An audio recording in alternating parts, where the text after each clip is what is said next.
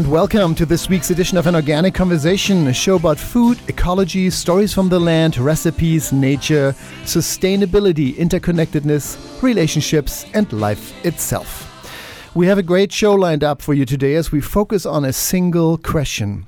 Is there a fountain of youth? The dream of an extended life, or perhaps the highest quality of living way into old age, is a topic scientists and pharmaceutical companies are wrapping their brains around for decades. Today, we are taking a much more holistic and natural look at this question. Eat well, live long, food for longevity, our topic today, with a fantastic guest, Rebecca Katz, the author of Longevity Kitchen. You're listening to An Organic Conversation, and we are your hosts, Helge Hellberg, Mark Mulcahy, and Sita Rani Palomar.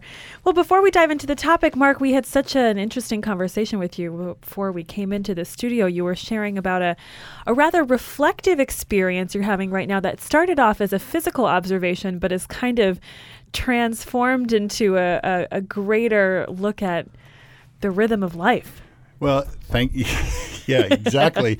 Well, all right. Right now, I'm doing some body work, and for years my hips have been really tight, and so we're doing some body work to loosen up my hips and actually realign my body so that I can walk, as opposed to the way I used to walk with kind of a limp. It's actually a form of Rolfing. Yes, I believe stemming from Germany. Well, of course, everything comes from Germany. Can you explain what that is like? Well, many people might have heard it, but don't really have not experienced it themselves. The treatment that I'm going through right now involves me working with a therapist. What we're doing is she is doing some deep tissue work in different parts of my body, and then we're in conversation about what is occurring for me when those certain parts of my body are either being pushed into or being manipulated. And so it's a very slow, very, very deep, intense pressure, inch right? by inch massage, right? Pressure on squeezing you out, really. Pressure on particular areas that has been agreed to on what we're going to work on that day, and based on her intuition of what my body is telling her.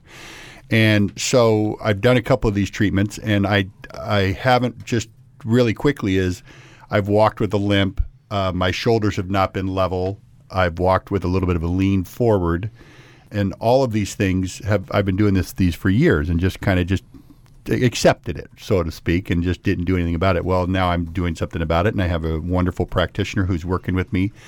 And what really is happening is, now that my hips are being realigned, and I'm actually learning to walk again, which is, I actually do feel like a 1-year-old who's actually getting up on his feet for the first time. And I actually find myself walking in a side-to-side hitch, and then I stop myself and literally put one foot in front of the other. And it's the strangest thing in the world to actually stop, straighten my back, and then walk forward. As it feels foreign to me. It's like a brand new thing. I believe many people in their beauty of life, middle age, don't pay attention to posture, and whether it's walking or being perfectly aligned, upright, standing right. We go to work, we have shoes that should have been resold 3 years ago, whatever, or schlepping a heavy bag, to work, whatever it may be. But that over years and years and years does cause the body to misalign in a way. And whether it's walking or standing, I think it's a really good reminder to watch your posture, maybe even watch your breathing with it. And it's amazing what one may find of how out of alignment we actually all are. In more ways than one. Yeah. Mm-hmm. And another thing that I find so wonderful about what you're doing is you're asking your body to let go of habit and old routine, which is a hard thing to do. It's so easy to do what's comfortable, to do what's familiar, and it isn't necessarily the right choice for you. And you have to learn how to step out of your comfort zone, literally and figuratively.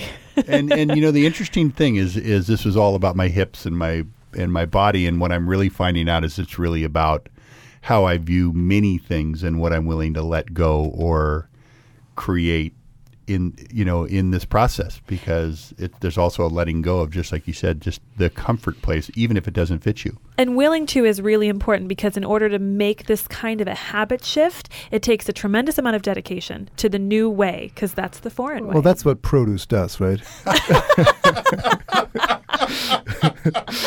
It always comes back to that, yes. You're listening to An Organic Conversation. I'm Helge Hellberg. I'm Mark Mulcahy. And I'm Sita Rani Palomar. And today we are talking about longevity food, how to stay youthful, happy, healthy, and inflammation-free way into old age. That and more when we come back. Stay tuned.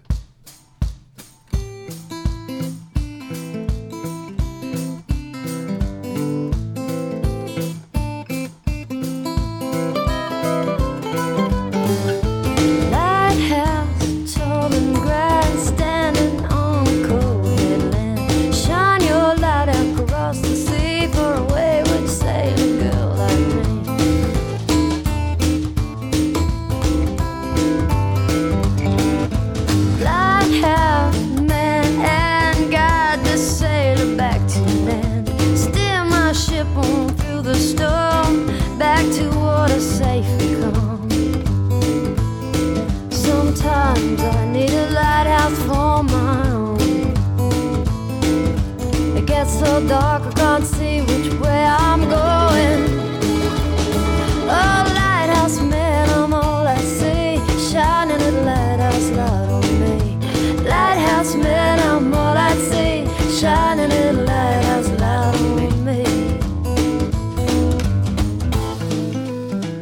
And we are back here to An Organic Conversation. I'm Helge Hellberg. I'm Mark Mulcahy. And I'm Sita Rani Palomar. Our topic in this hour is longevity food, how to eat well and live long, with the author of The Longevity Kitchen, Rebecca Katz, joining us today for an extraordinary hour of health way into old age. But before we dive into the topic, here's our weekly update from the world of health and beauty. Here's Chef Sita and her holistic bite.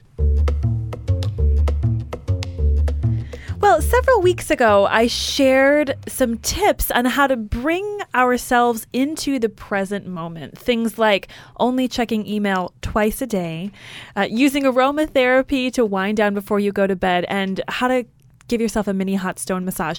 Today, I want to expand on those tips with 3 more tips, but these ones in particular are great for promoting energy. So I have 3 tips for you, and they apply to 3 different times of day. And the very first one is eating breakfast first.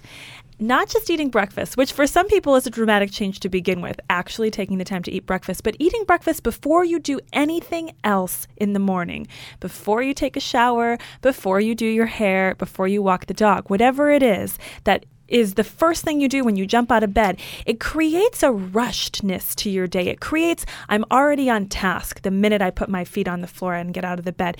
By taking the time to have breakfast beforehand, you're giving yourself an opportunity to get fuel, but also to get some balance and some patience in your life. And it dictates the tone of your day. It's a great way to get some energy, and not just the food energy, but really kind of the mental clarity energy as well. Another thing you can do midday, right about that time when you start to get the munchies, when it's like 3 o'clock and it's time for a cup of coffee or it's time for a cookie or whatever you feel like is the necessary thing to let you keep looking at the screen for another 2 or 3 hours. That is a great time to take a walk. Get outside, breathe the fresh air, put one foot in front of the other, maybe on the way to get your coffee or on the way to get your cup of tea or your cookie or whatever it is, but incorporate it with an opportunity to move your body, to get some circulation and some oxygen into your body, and to change your surroundings, because the more time that we spend sitting in the same place, it's just, it starts to drain us of our physical and our mental energy, and changing your surroundings gives you an opportunity to get yourself back in place. And then the last one is actually, I think, one of the most remarkable things I've learned in the last few months, and that's at nighttime. Making sure we shut off our devices at least 1 to 2 hours before we go to bed. And I'm talking about things like your telephone, your cell phone in particular, your laptop, your tablet, whatever is your guilty pleasure for reading or searching the internet, whatever those things happen to be, because new research is showing that the blue light that we get from these LED screens actually delays the release of melatonin, which is the hormone that helps to regulate our sleep. And some of the research that's been done from Mayo Clinic to the Lighting Research Center at Rensselaer Polytechnic Institute in New York are saying that prolonged exposure to reading a tablet instead of reading a book, or searching on your telephone, or watching a movie on your computer, prolonged exposure to that is actually potentially going to disrupt your circadian rhythm over time and actually change the circadian rhythm is actually the internal clock that tells you when it's time to go to sleep and when it's time to get up. And if we're naturally used to going to sleep around 9 p.m. or winding down at 9 p.m., but at that time we're still playing with our devices, that blue light is actually more closely related to daytime light than it is to evening light. And so it throws off our body's understanding of what time of day it is and whether or not it's time to go to bed. So if you can make a commitment to put away your devices 1 to 2 hours before bed, let yourself calm down. You're giving yourself an opportunity for a really good night's sleep and preparing yourself for even more energy the following day. And that was this week's Holistic Bite. Wow, the munchies, circadian rhythm, what's happening? You always pick out a couple of my words. So funny. Yeah, it's like words I've never heard before. I wonder if they called it the circadian rhythm of internal clock because of the cicadas that you hear that tell you it's kind of come nightfall. Well, Mark, you're smiling. You love cicadas. I'm just listening. This is an amazing theory. It's a creative free flow here. Where it would come from. Yeah, I like it. I like it. And I never would have considered that would have come from circadian. Yeah, circadian, yeah. Or Arcadian or something like that. You know, the thing about all these great tips, great tips, I was sitting there when I was listening to you, but for me, it's that I think not just the blue light, which they've obviously are showing that it disrupts it, but it's letting your brain move from the day to the night. And if you've shut your tablet down, if you're not reading, if you're not, might have that chance that you might have to look at an email or you might need to look at that text that came in. If you leave that alone and actually let your mind go to a different place, then actually your brain is calmer. Your mind is calmer, too, going into that besides that. And interesting with the eyes, right? Blue light, that makes total sense to me. Basically, the eyes are the holes into the brain. It's eyes, brain right there, right? It's the closest organ to the brain itself. I'm sure there's electromagnetic research that has been done of being exposed to electronic devices right before you sleep, how they change. And Mark, you're right. Whatever just came in, that last email will be on your mind, however positive or negative it may be. But I can assure you that consciously or not, whatever you were just thinking of will stick with you for a while before it all mellows down. And yeah, just having a nice cup of tea for the last 20 minutes before you go to bed, and then waking up with some breakfast before you do anything. Yes. It's a routine I adopted a couple months ago. It's hard because I'm almost pregnant. I almost have morning sickness when I wake up. I'm just not hungry. I can't think of food. And yet when you do it, it sets the tone for the entire day. It's amazing. It's day and night. If you drink a lot and you start with drinking a lot of water and you start with a tiny breakfast of some fruit and some granola or whatever you do, it literally changes the way you experience life for that day. I can assure you. I didn't expect this, and yeah, quite impressive, that little change. And with Helga almost being pregnant, you might want to do some pregnancy tips next time for your holistic bite. Maybe. Okay, great. Yeah, we have a great show coming up. Rebecca Katz is joining us today. She's the author of Food for Longevity in this hour, as we are dedicating this hour to the single question of, is there a fountain of youth? Of course, the way we ask that question is, what foods ensure the highest quality and the longest life we could possibly enjoy? You're listening to An Organic Conversation. I'm Helge Hellberg. I'm Mark Mulcahy. And I'm Sita Rani Palomar. We'll be right back with more. Stay tuned. Are you interested in making healthy food your profession? Bowman College is a leader in the field of holistic nutrition and culinary arts. Their professional training programs prepare individuals for successful careers as nutrition consultants and natural chefs. Study at one of 4 locations in California and Colorado, or learn from home in a self-paced mentor distance learning program. Find out more about their classes on holistic nutrition and culinary arts at bowmancollege.org. That's BAUMAN college.org. Spicely Organics offers more than 200 different organic spices and dried herbs to choose from. Classics like oregano and cumin, exotics like ají amarillo, and blends like tikka masala. Spicely helps nourish your body while embracing sustainable, eco-friendly, and ethical practices always. Take wellness into your own hands and creativity into your own kitchen. Spicely Organics, teas, spices, and dried herbs at your natural food store and online at spicely.com. And we are back here to an Organic Conversation. I'm Helge Hellberg. I'm Mark Mulcahy. And I'm Sita Rani Palomar. Again, our guest today is Rebecca Katz, the author of Longevity Kitchen, The Longevity Kitchen. And you can check out her website at RebeccaKatz.com. That's Rebecca and then KATZ.com. An expert really in yummy nutrition, as we will find, and using holistic nutrition as a way to stay healthy, to fight cancer, and to live well and prosperous. She's joining us today from San Rafael, California, right around the corner where the show is actually produced. Rebecca, are you with us? Yes. Thank you for having me. Welcome to the show, Rebecca. Pleasure to have you. Rebecca, I was paging through the book last night, which I absolutely love, and it's so easy to use, and it's really well laid out, and I just love your whole idea of how you approach flavor, and coming from a produce guy, that really means a lot. Is a big compliment. But the thing that intrigued me is we've had people on who've talked about cancer-fighting foods, and we've had people on who've talked about foods that fight inflammation. But what are longevity foods, and what do they do?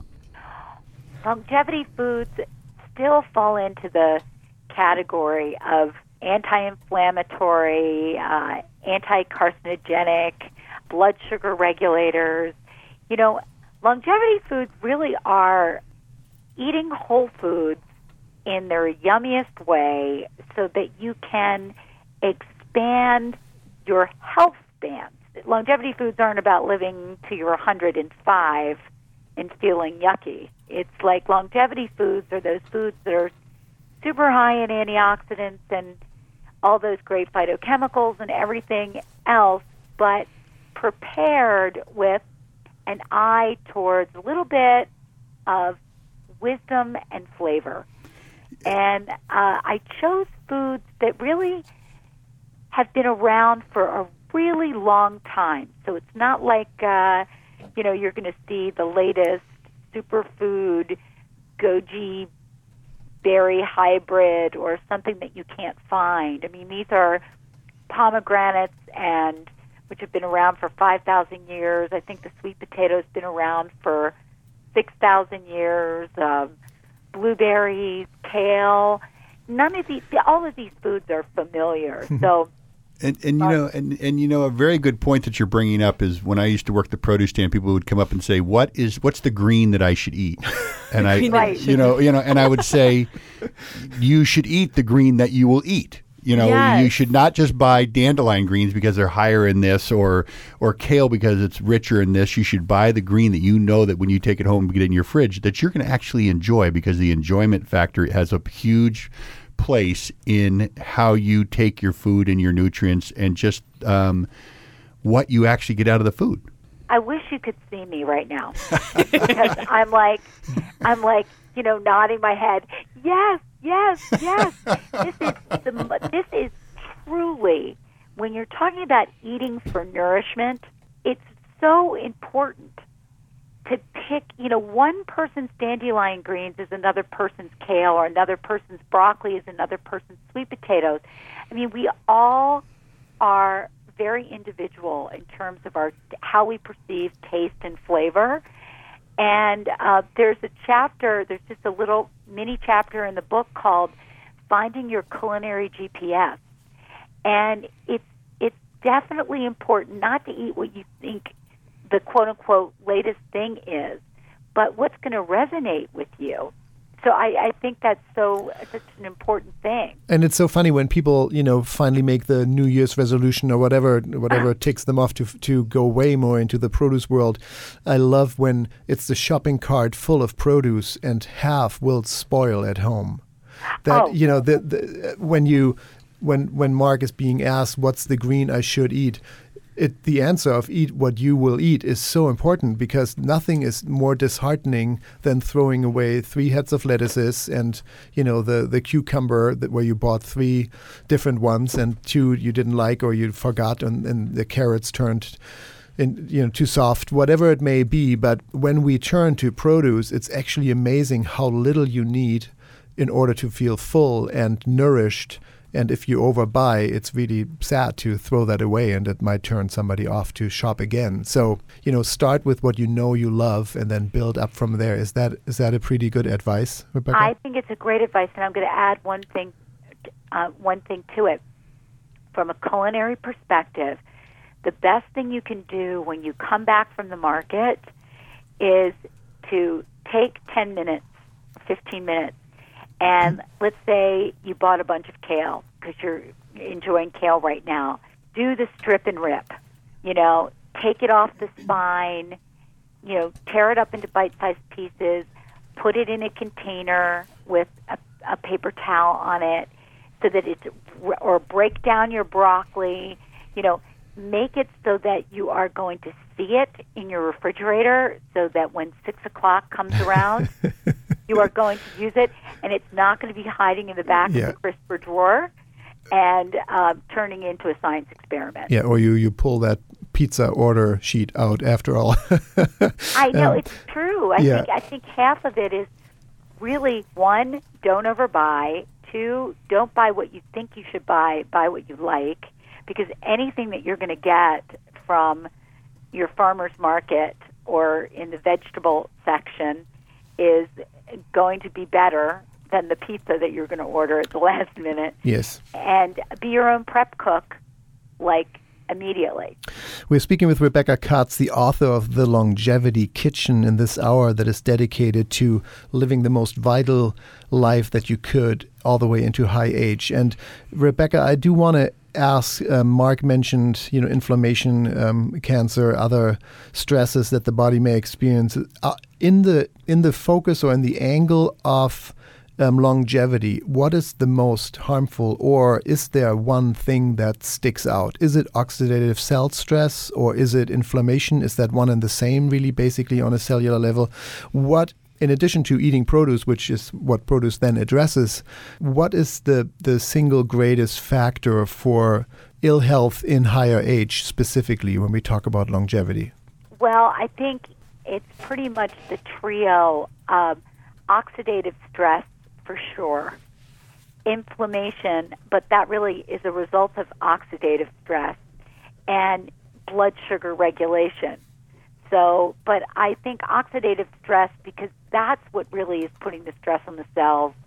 It's like, when I explain oxidation to people who are kind of, they hear about antioxidants or free radicals or oxidative stress, and they hear it, but they're not quite sure what it is. And so basically, the older that we get, the more, it's almost like if you look at an old car that hasn't been taken care of, and it develops rust.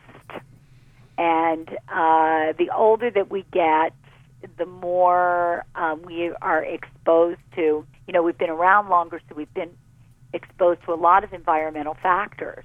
So eating well becomes really important because we need those antioxidants to sort of rub away at that internal rust. It's like if you were to cut open an apple and leave it, it would turn brown. But if you put some lemon juice on it and acid, and lemons just happen to be very high in antioxidants, it won't turn brown. That's kind of the way I look at longevity. I think oxidative stress would be absolutely number one, because it really starts the cascade going to all of these other issues that come about. Yeah, great point, that even our uptake might be compromised, or our gut flora might not be optimal in higher age than when we are 20. So even more important then to make adjustments to your diet to make sure the nutrients are optimal, right? something I like about this approach too, because we have talked about foods that fight inflammation on the show before, but we have in the past come at it from a place of, if you're having joint issues or if you're feeling, stiffness in your body or pain in your body, anti-inflammatory foods will help to combat that. Not at that point looking at it from the perspective that you're sharing with us today, which is it's not just about getting relief from something and reducing the inflammation that you feel in your body. It's reducing inflammation that you may not be aware of that's a precursor to a lot of these, age-promoting diseases that we see later in life. Absolutely. I mean, we're talking about sort of looking at this from a really holistic perspective. And I assume, this is just, you get to a certain age, and I'm going to say, starting in your 30s, that we all have some sort of inflammation going on in our body because what we're exposed to in our environment. And then arthritis, really from internal health to bone health to the connective tissue, it's all affected. Yes. The more we age, of course. Yeah. So I look at this as an insurance policy because and not something that we need to wait to do. I started eating better, I think, in my 30s. That's when things started to shift for me.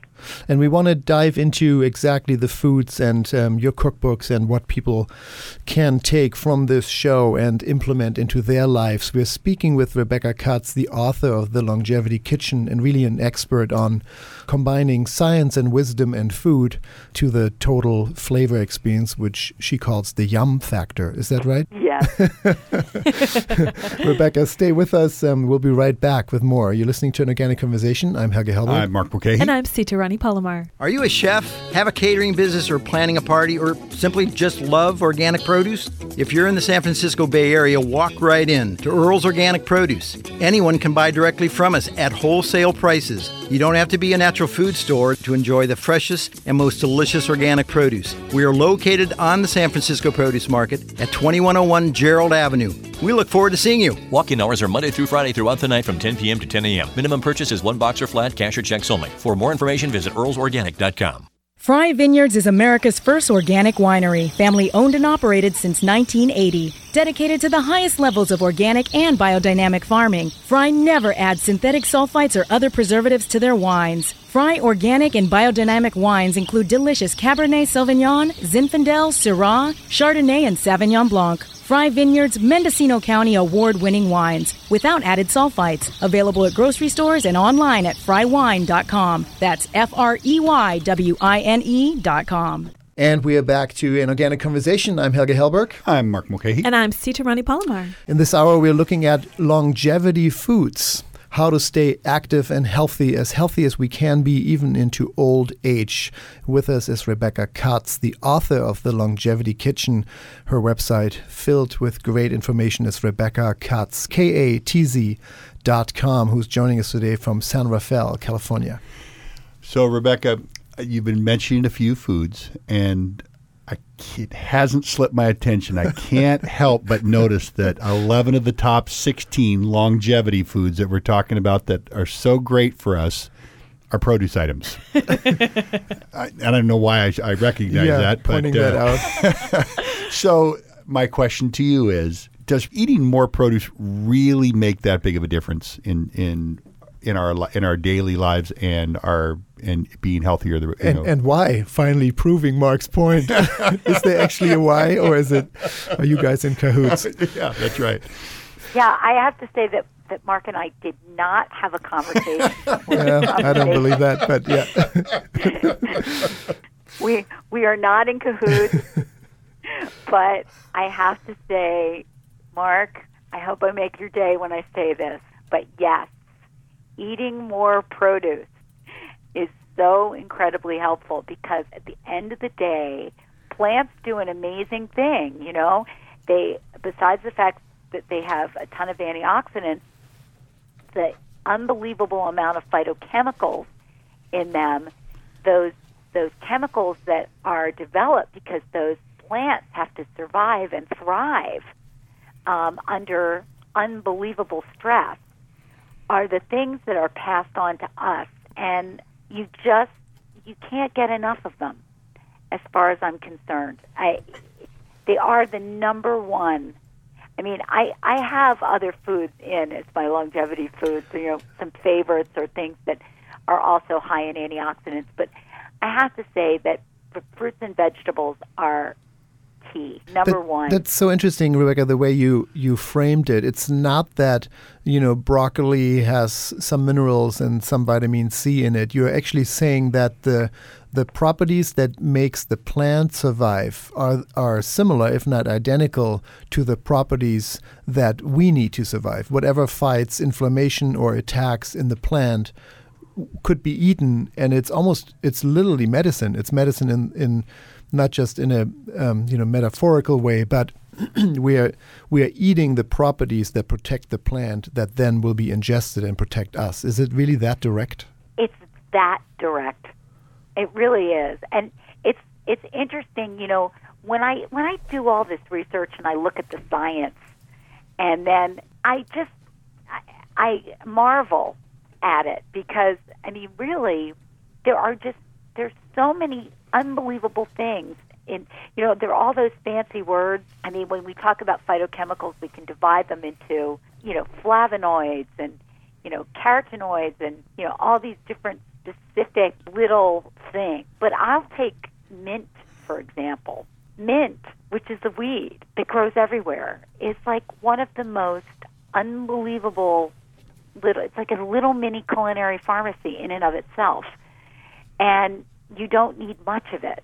So, and that's like, how easy is it to chop mint and put it in your salads? And so I'm always amazed. And yet I think to myself, gosh, I just go back to the wisdom of our elders. This is truly the way people ate, because it was the only way to eat. Unadulterated, and directly from the land. I love your example of mint too, because it's a flavor that packs a lot of punch in a little bit, and I find that even just a leaf of mint, a leaf of basil, a leaf of cilantro in a wrap takes it from kind of ordinary to extraordinary. And this is a place where you really excel. I really think that your reputation is one that's building flavor that is memorable. I've been with your cooking classes before. I'm really familiar with all of your books. Cancer Fighting Kitchen and One Bite at a Time are basically textbooks at a lot of the culinary schools where I've worked. So looking at this formula that you've created that has made these books such a success, you are helping people find the flavor in their foods by balancing ingredients to create the optimal experience. Can you share that with us? Because once you learn it, you remember it forever, and it makes every home cook or every person who's never even picked up a kitchen knife and a mint have the tools to create something that they'll love and that their family will love. Well, it's my favorite thing, because great taste and great nutrition cannot sit at opposite sides of the table. If it doesn't taste good, it's not good, and you won't eat it. So, the acronym that you're talking about and what I employ when I teach and I write is something called FASS, FASS, and it stands for fat, acid, salt, and sweet.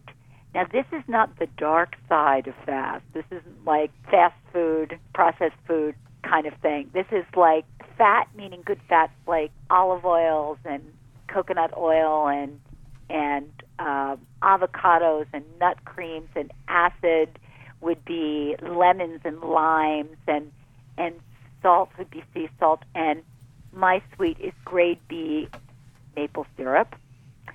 And the way they work is, when you think about fat is something that satiates. And fat moves across the taste buds like a little magic carpet. It transfers back and forth, and it carries flavor. So it's almost like a taxi cab making multiple stops along your taste buds to make sure that the flavor gets there.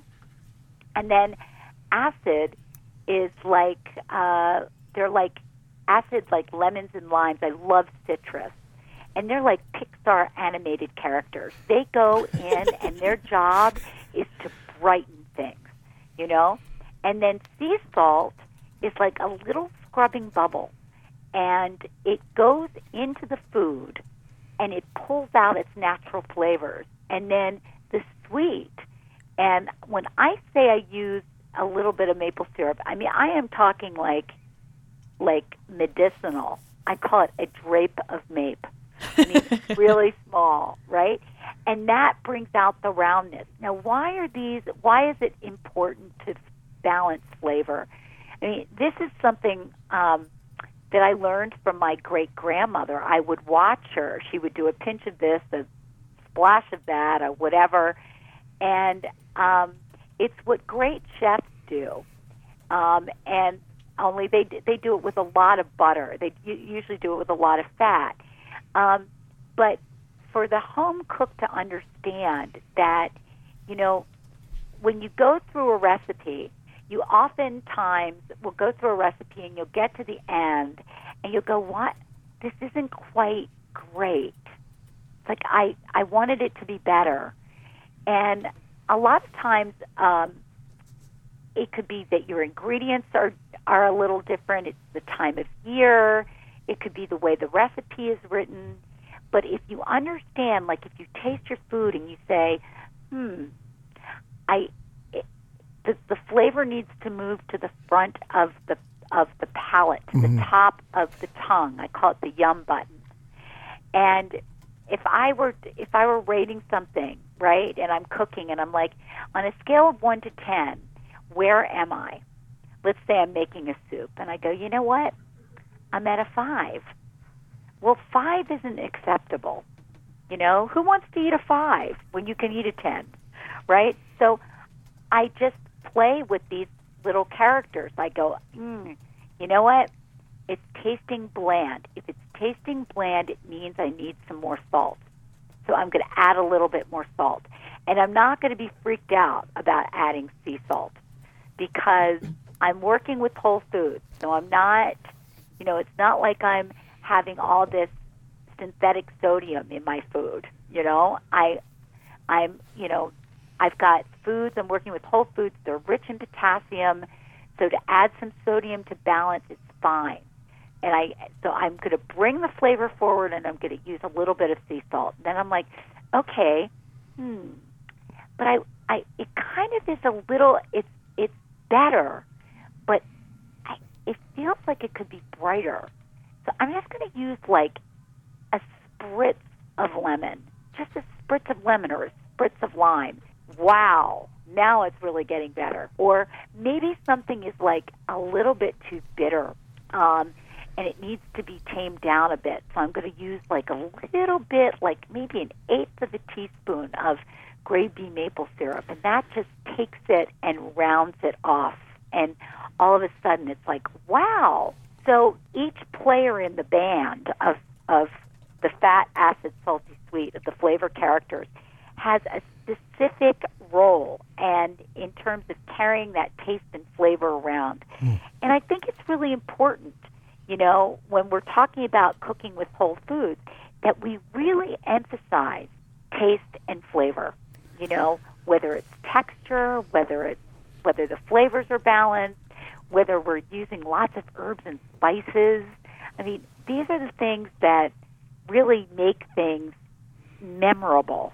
And I think also one of the things that I did want to say about balancing flavor with fast is that all of these have a culinary function, but they also have a nutritional function. Like, for example, when we use healthy fats, we optimize antioxidants, and we're also upping the ante on anti-inflammatory. And we're also helping with blood sugar regulation. And then when we're using acid, we're increasing our ability to absorb minerals and stimulate digestion. Mm-hmm. Yeah, actually, there's a great example of when you use mandarin oranges in a spinach salad. You can actually, because you're combining those two things, that you actually get more iron out of the spinach. Well, and in Germany, Helga, you say if you get carrot juice, they ask if you want oil or cream because you need the fat in order to absorb the beta carotene. That's right. You don't have to order it. They just ask you which version you like better. They'll either put a drop of olive oil or a drop of cream. Oil or cream. And if you're not from Germany, people are like, what? No, carrot juice. Yeah, that's right. With us is Rebecca Katz, author of The Longevity Kitchen. Rebecca, we're almost out of time, but I do want to hear just the list, the top 16 longevity foods. We know that 11 of them are produce items, but 5 are not. So can you just list them, and we'll put them up on Facebook as well. That's facebook.com/An Organic Conversation.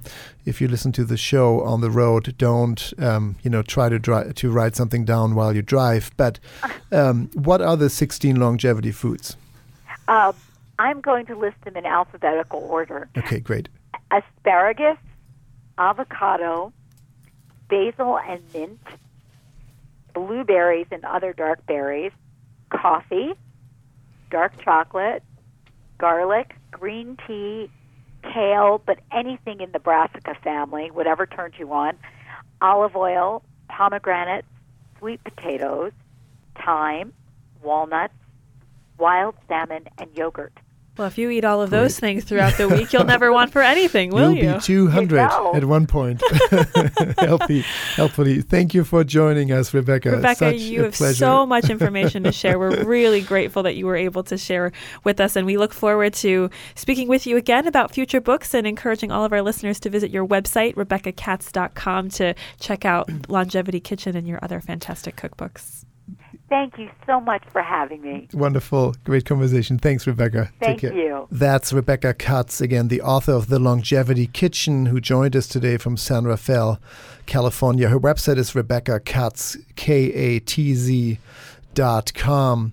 Great information on her site. And if you are not familiar with her writing, a really wonderful book. And Sita, you have worked with her. Well, yeah, I've assisted some of her cooking classes. She does great public cooking classes. She also does excellent workshops. And when I was the culinary program director at Bowman College, she has really, really great relationship with some of the instructors and the students and the staff there. So she's, always offering great workshops, and her cookbooks, like I said, are all practically textbooks for how to eat well and live long. And that's really our topic today, Eat Well, Live Long, Food for Longevity, here on An Organic Conversation. I'm Helge Hellberg. I'm Mark Mulcahy. And I'm Sita Rani Palomar. And coming up is something a little spicy. What's in season is next. Stay tuned. Produce is ever-changing, seasons coming and going. At Earls Organic, we have been sourcing solely organic produce for over 20 years. Since 1988, Earls Organic Produce has been establishing strong relationships with growers and developing a deep understanding of the seasons, so you can offer the most delicious organic produce to your customers, staff, and clients year-round. For organic produce, visit Earls Organic Produce at earlsorganic.com. That's earlsorganic.com. Spicely Organic's emphasis has long been on the natural health benefits of organic spices, and now Spicely is excited to share more health benefits with the introduction of their hand-blended organic teas. Choose from black, green, white, mate, oolong, pu'er, and herbals blended with their signature spices like vanilla rooibos, sweet turmeric, and honey lavender. Spicely Organics, teas, spices, and dried herbs at your natural food store and online at spicely.com.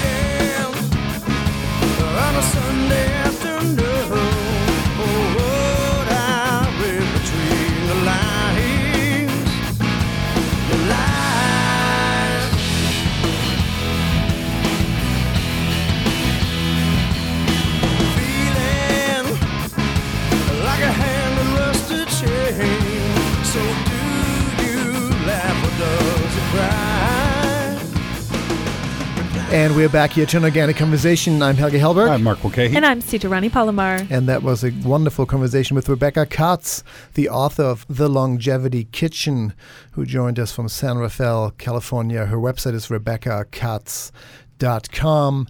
Our episode this week is Eat Well, Live Long, Food for Longevity. And now, as one of those foods, I'm not sure, did she mention that? No, but we will find out.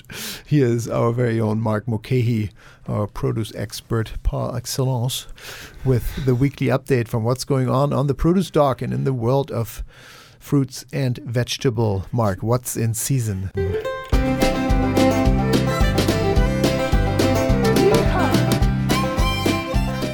Well, for a quick question for you before we get too much into this and start talking about it, what I want to talk about on the trail of what Rebecca's already been talking about, what we're going to talk about today is known to clear congestion, boost immunity, help stop the spread of prostate cancer, prevent stomach ulcers, help you lose weight, is high in vitamin C, helps with cardiovascular disease, and they're plentiful right now. Must be a produce item. I would think something hot. Something spicy. Like peppery, some kind of pepper. Mark. Well, and you would because you're so familiar with them growing up in Germany. But, the abundance of peppers in Germany. But you're right, Helga. Today we're talking about hot peppers. They're all over the farmer's market. They're all over your stores. We often don't see as many as I would like to see in many stores because people just don't buy a lot of them in many communities around the country. And that's hot peppers. I think often we can be a little afraid of them, because of their spiciness. And maybe we had one and you had a habanero and said, man, I'm never putting that in my mouth ever again. Or a serrano or something like that. Or my eye or something like that. Right. But they're really great for you. And right now is the time where you can get a really wide variety at your store. And normally at this time is when I would be calling Earl Herrick from the produce market, Earl's Organic Produce in San Francisco. But Earl's not joining us today, but he'll be back. He'll be back here soon. So I'm just going to take this with you and Sita, and we can just kind of throw around a little bit of... ask me anything. Yeah, because I knew it was an expertise.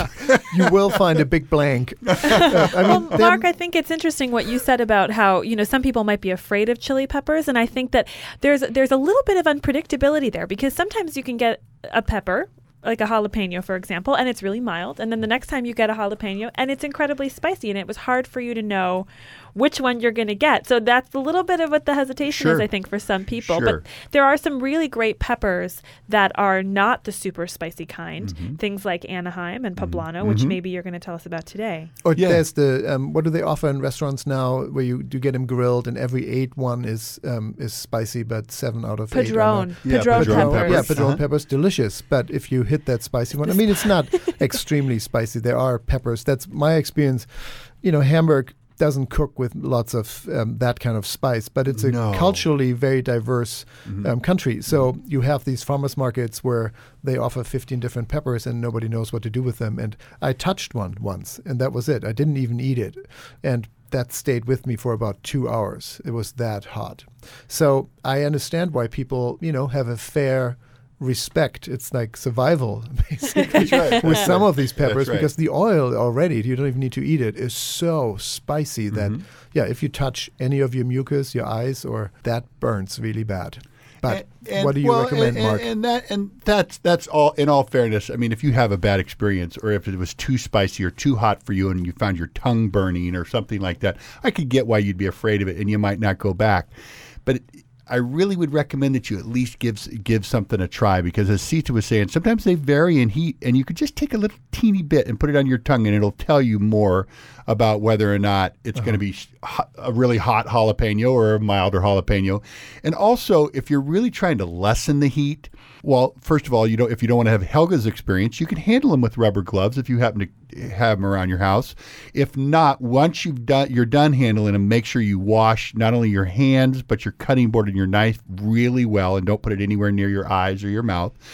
And what you can do is, if you take out that white membrane and you take out the seeds, that'll lessen the heat factor, but it also lessens the flavor factor. So you have to kind of play with that. You do have to play with them, and you need to ask, and you need to just kind of do some research on your own. You want to make sure that they're bright and that just have vivid, deep colors, and that their skin is really firm, and their stems shouldn't be dried out. They should be really hardy. And then with the exception of jalapenos, which you do find with lots of cracks in them, they shouldn't have any cracks in them. That's just a normal thing in a lot of jalapenos to have those surface cracks on the outside. And when you get them home, you want to put your unwashed peppers in paper bags in the refrigerator. They should keep about a week. You do not want to store them in plastic, because as the condensation develops in plastic, it breaks those peppers down really quickly, and then you get a lot of mold problems, and then you don't want to deal with that. So I would go out there and try them. If you're looking for milder, CT had some great recommendations, and we can put some up on Facebook too. But I also will grill them. Once I take the seeds out, like of a poblano or a serrano, delicious. And I'll take the seeds out and I'll just put them on the grill really quick, like a hot grill, a really quick sear, and it kind of takes a little of that heat out, but it still gives you that flavor. And it brings the sugar out. Actually, it balances the heat, right? Absolutely, that's right. Absolutely. Yeah, and they're much less hot when you grill them. And I put that in salads. I chop it up and we'll put it in egg salad or something like that, just as a teeny little bit of flavor enhancer. And it's just my recommendation that if you're going to go out and experiment with hot peppers, now's the time, and you have lots of variety. And there's a lot more known about them, so you can actually get some information you need to get started. You do get them year-round, though, right? Because they dry well. You get them dried, and you do get them year-round. They don't have the same quality because they're shipped usually further at that point. But most of your local markets now are probably having them where they're being grown in your own locale. And so that's why I'm recommending to be now the time to buy them.